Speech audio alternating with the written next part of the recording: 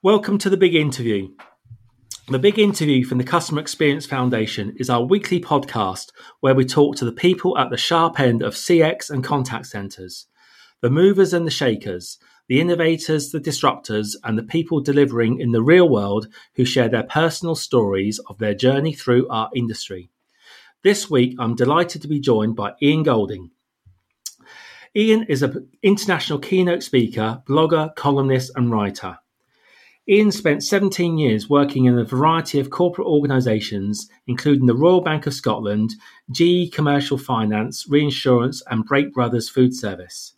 In his last permanent role as head of Group Customer Experience, Ian developed and deployed the customer experience strategy for one of Europe's largest online retailers, ShopDirect. In 2012, he became an independent consultant, delivering projects in the automotive, financial services, logistics and utilities industries. Ian has continued to work with a plethora of businesses across several sectors, including pharmaceutical, banking, professional services, retail, manufacturing, education and technology industries. Ian has to date published more than 600 articles on the subject and delivered keynote speeches globally. Ian also served on the inaugural board of directors of the Customer Experience Professionals Association, of which he was a founding member. Ian was also the first person in the world to be authorised by the CXPA to teach the Certified Customer Experience Accreditation. He is also the course director Customer Experience for the Chartered Institute of Marketing. Ian's first book was published in April 2018, Customer What? The Honest and Practical Guide to Customer Experience, and that is already being well received by professionals around the world. And in 2021, Ian was awarded the title of number one influencer in customer experience in the UK by Customer Experience magazine. Ian, welcome. It's a pleasure to have you with us today. That's quite a long list of accolades. Yeah, I know. I was getting slightly embarrassed as you were going through that, Keith, but thank you so much for having me and for saying such nice things about me. Although I have to say, I've never been called a mover or shaker before. If you'd seen my dancing, you'd understand why. We won't ask you to demonstrate that. So, Ian, talk us through your current role, some of the things you've been working on, particularly over the last 12, 15 months. Well, as we know, it's been a bizarre 16 months. For me, no more so than anyone else, but from a working perspective, my life literally was turned on its head in March last year because, as you know, I spent most of my life prior to this on aeroplanes, travelling all around the world to different organisations. And literally overnight, I was grounded. In fact, I flew back from Johannesburg 2 days before the lockdown in March. And since that time, I've been tied to this chair. I do move out of it every now and then. But what was fascinating for me is that I am as busy now as ever before.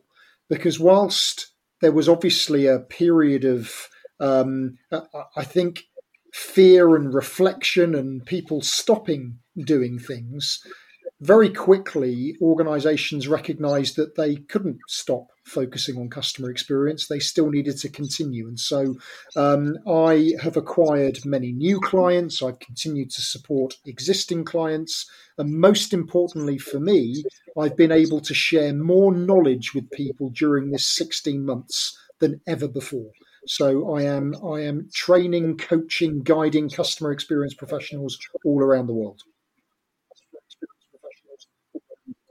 And what would you say are some of the challenges that both the individuals and organisations that you're working with over the last 12, 18 months are facing at the moment?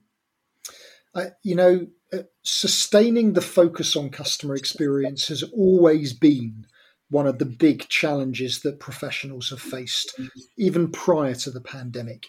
How do you sustain the focus on something like customer experience when there are so many other priorities? so many competing objectives. But if you then throw a pandemic into the mix, if you overlay Brexit on top, it makes it even more difficult. So for many, keeping the foot on the gas was the immediate challenge, because we just need to stop. We need to stop everything. And so there has been a need to just reinforce in professionals' minds that, we can't stop. In fact, the need to understand how we are treating our customers, the effect we're having on our customers, is as important now, even if not more important than ever before. But there have been many times where I've been counselling, guiding fellow professionals who are feeling quite isolated, quite alone and defeated in many cases. And so there's been a real need for the community to come together even more, to keep reassuring each other, to keep sharing experiences with each other. And one of the things that I think is quite unique about this profession is that there are many who are only too happy to share their experiences for the benefit of others.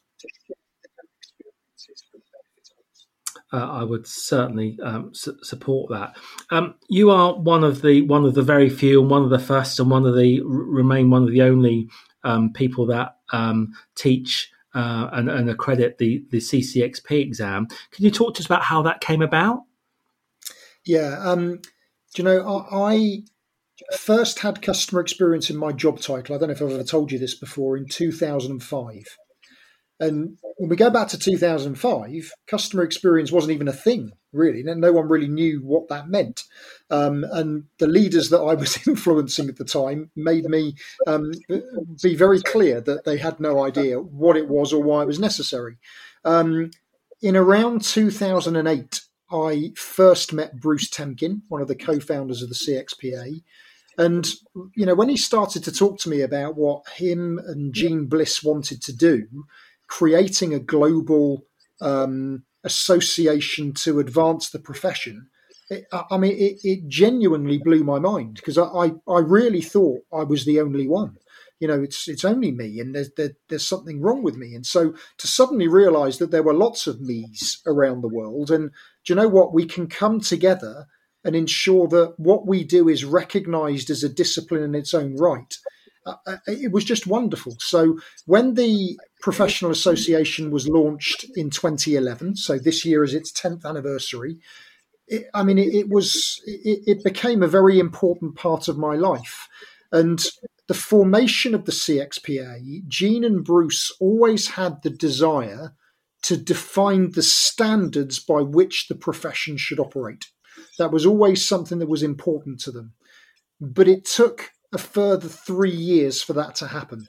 Many people probably don't really understand where the accreditation itself came from, but it came from 3 years of professionals around the world talking to each other, sharing with each other to determine what is it that truly defines a customer experience professional. And that's where the formation of the professional qualification came from. Excuse me. And the 6 competencies that define that profession. I have always been very passionate about sharing knowledge. And when I went independent in 2012, I created my own customer experience framework to share my experiences with others.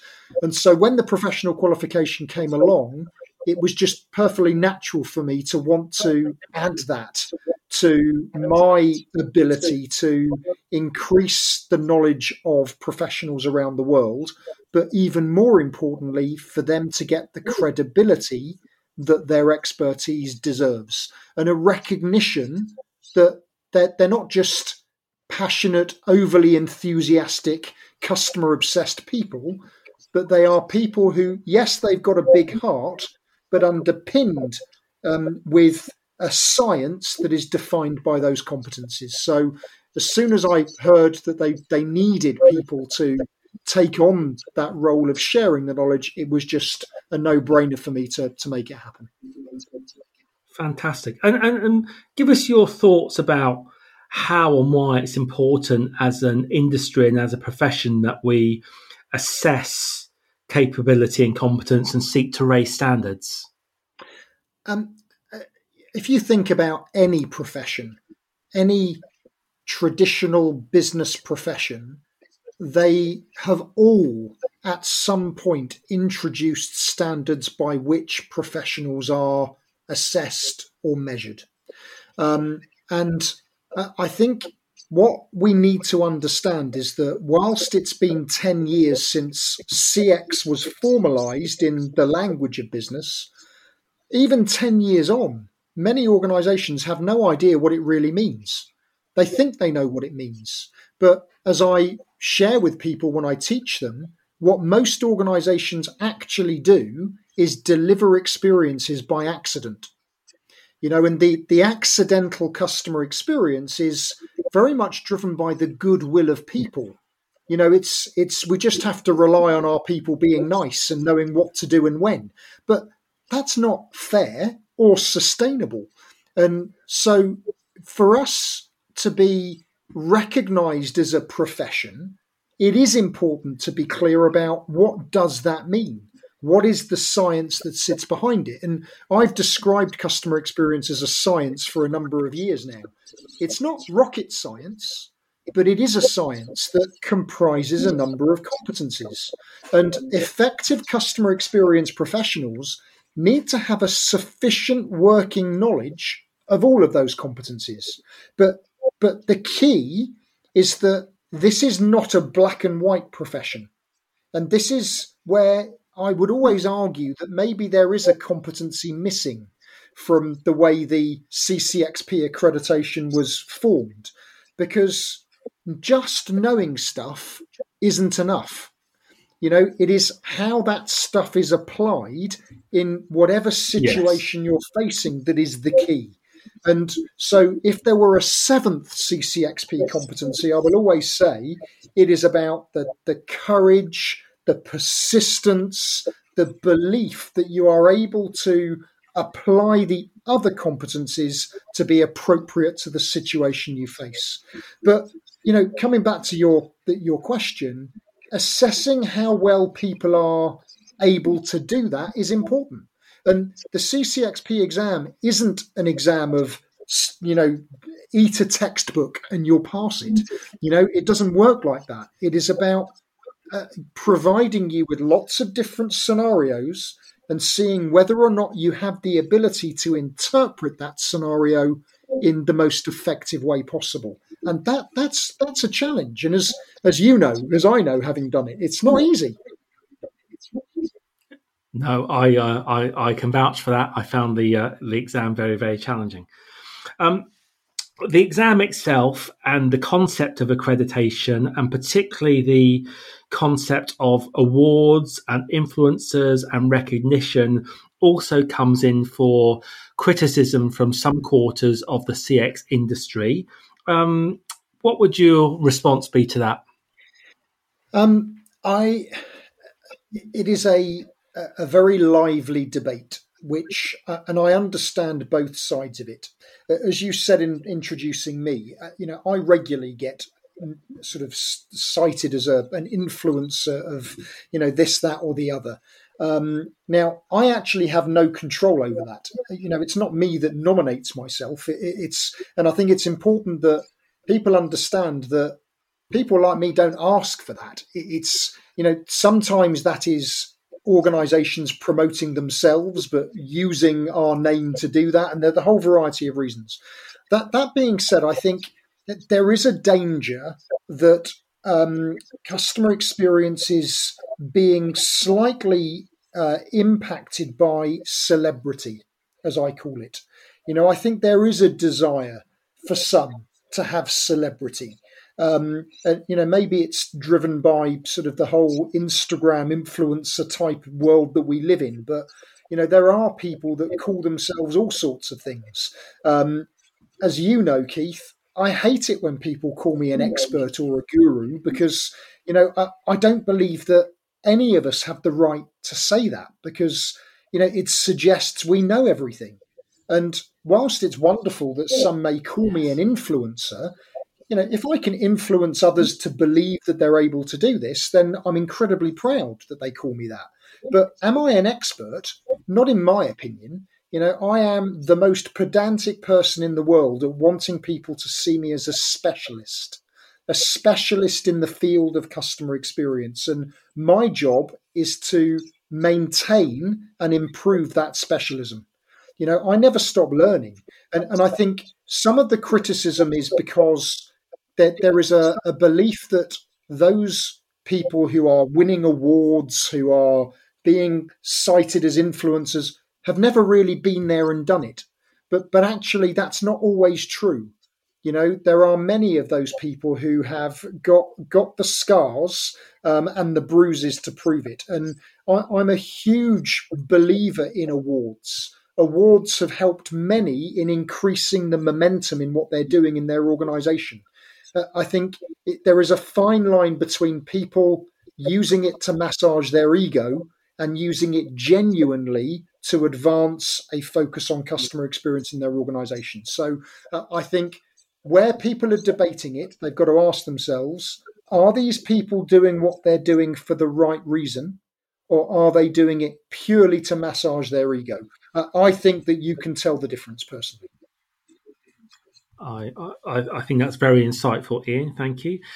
You've worked with and working with a lot of organisations and a lot of individuals. Where does it go wrong? What can we all learn? What are the consistent themes that you're seeing? It's a brilliant question, and there are a number of ways I could answer it, but I want to refer to something that's happened or is happening right now. Very often, again, I'm referring to this on the basis that I've been on both sides of the coin. So I spent 17 years on the inside. And when you're on the inside, it's a very different environment. You are trying to influence people who don't necessarily want to listen to you.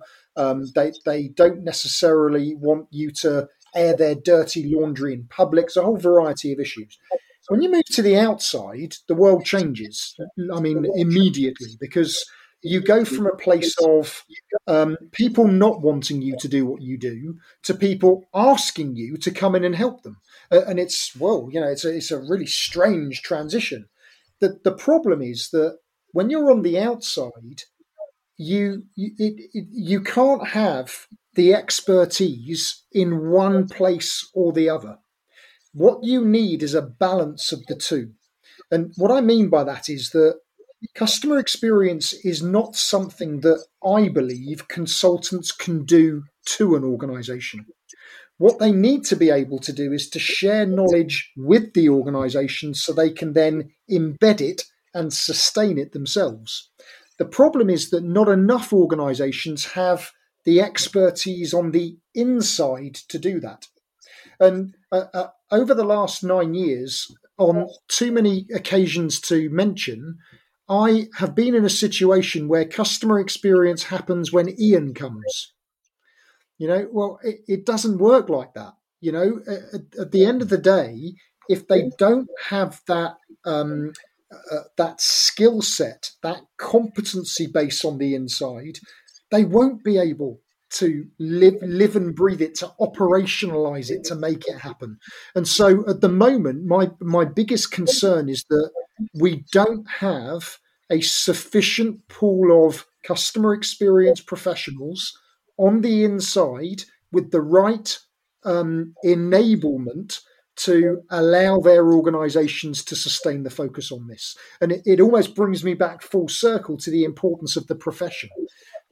Will customer experience happen without customer experience professionals? In my opinion, no, it won't. In fact, I say it's my opinion. I know for a fact it won't, because it doesn't. We need those irritants, as I call them, on the inside to be the ones that are constantly working, constantly pushing, constantly influencing. And so, a long-winded answer to your question, but if the professional's not on the inside, that is at the moment where I see the greatest likelihood of failure in customer experience evolution. Yeah, super. Talking about you for a moment, what or who have been the biggest influences on your life and career? You know, where did this drive and passion come from? Um, I that this is going to sound slightly extreme, but you know that I'm slightly odd anyway. But I will always tell people that my life changed when I went to GE. General Electric changed my life, and the reason is that when I joined GE, I'm old enough to have been at GE when Jack Welch was still CEO. Prior to that, I'd been in big financial organisations, Royal Bank of Scotland, Deutsche Bank, and then I ended up at General Electric. And at the time, it was one of the biggest companies in the world. And I didn't even know who Jack Welch was.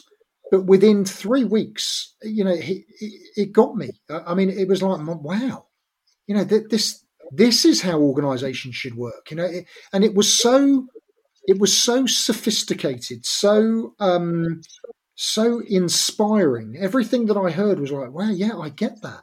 And it was the first time, actually, we're talking late 90s, that I heard the expression customer centricity. I didn't even know what it meant, but it was the first time I'd heard that. And, Jack Welch really inspired me. I think what he did at GE was quite remarkable. Now, there are certain things that I don't agree with. I started my career in process improvement. I was a Six Sigma black belt at the time. And there was a bit too much productionizing of it. You must do this, but the essence was just phenomenal, and it totally changed my belief that I can influence an organization to genuinely do the right thing for the customer. But it was Jack Welch that did that. And it lives with me to this day. And I count myself as being incredibly lucky to have been there during his tenure. Sadly, GE is not that organization today. It is not the same size, scale, or even operates with the same beliefs and values. But it is he that had the greatest impact on who I am today. Super. You work with a lot of organisations. You talk to lots of people. You engage with lots of leaders at the sharp end. So, what's next? What's the future? What should we be looking out for? Yes, that's a question. This is where I'm guilty of not practicing what I preach and giving myself enough time to think about it. For me, customer experience has become my vocation. So I am very unusual for a whole variety of reasons, but this is not about money for me. This is about, I think, fulfilling what I believe I am able to do, which is support and influence people and companies to understand how to do this. And I want to do more of it, but there are only so many hours in the day. So I have tried to kill myself by working stupidly long hours for far too long. So I think what I'd now like is for my approach to customer experience, which I think is now becoming quite well recognized around the world, to be known by more. I want people to see that this doesn't have to be complicated. It doesn't have to be difficult. But it's about just having the right structure and rigor combined with the right mindset. And so I've started to enable other professionals to deliver my teaching in native languages. So there's more of that coming. And I'd like to see even more of that. At the end of the day, despite the fact there are criticisms and different opinions and everything else, there is still unfortunately, a massive need to increase knowledge and skill in this subject. And so if I can continue to play a role in making that happen, I'll be very happy. Yeah. Super. As you know, we always like to ask our guests to reflect and help those coming up through the industry today. So you can go back to being 25 again. What advice would you give to your younger self? Right. Without question, to believe in what you do and that if you do the right thing for the right reason, that's okay. So if I just clarify why I'm saying that, I spent 17 years convincing myself that there was something wrong with me because I wanted to do the right thing.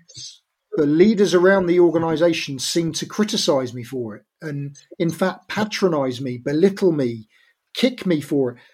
And it had a very big effect on my mental health, really. I never really thought I was worth it, and you've heard me talk about this before, but to a degree, I thought, oh, maybe I'm faking it. Maybe I shouldn't be doing this at all. Now I know that I was doing the right thing all along, and obviously that's the benefit of aging and hindsight and everything else. But doing the right thing is really hard, especially in corporate organizations. But if you're doing the right thing for the right reason, hold your head up high, but reach out to others who know what that feels like, because you're going to need as much support and guidance as possible as you're going through it.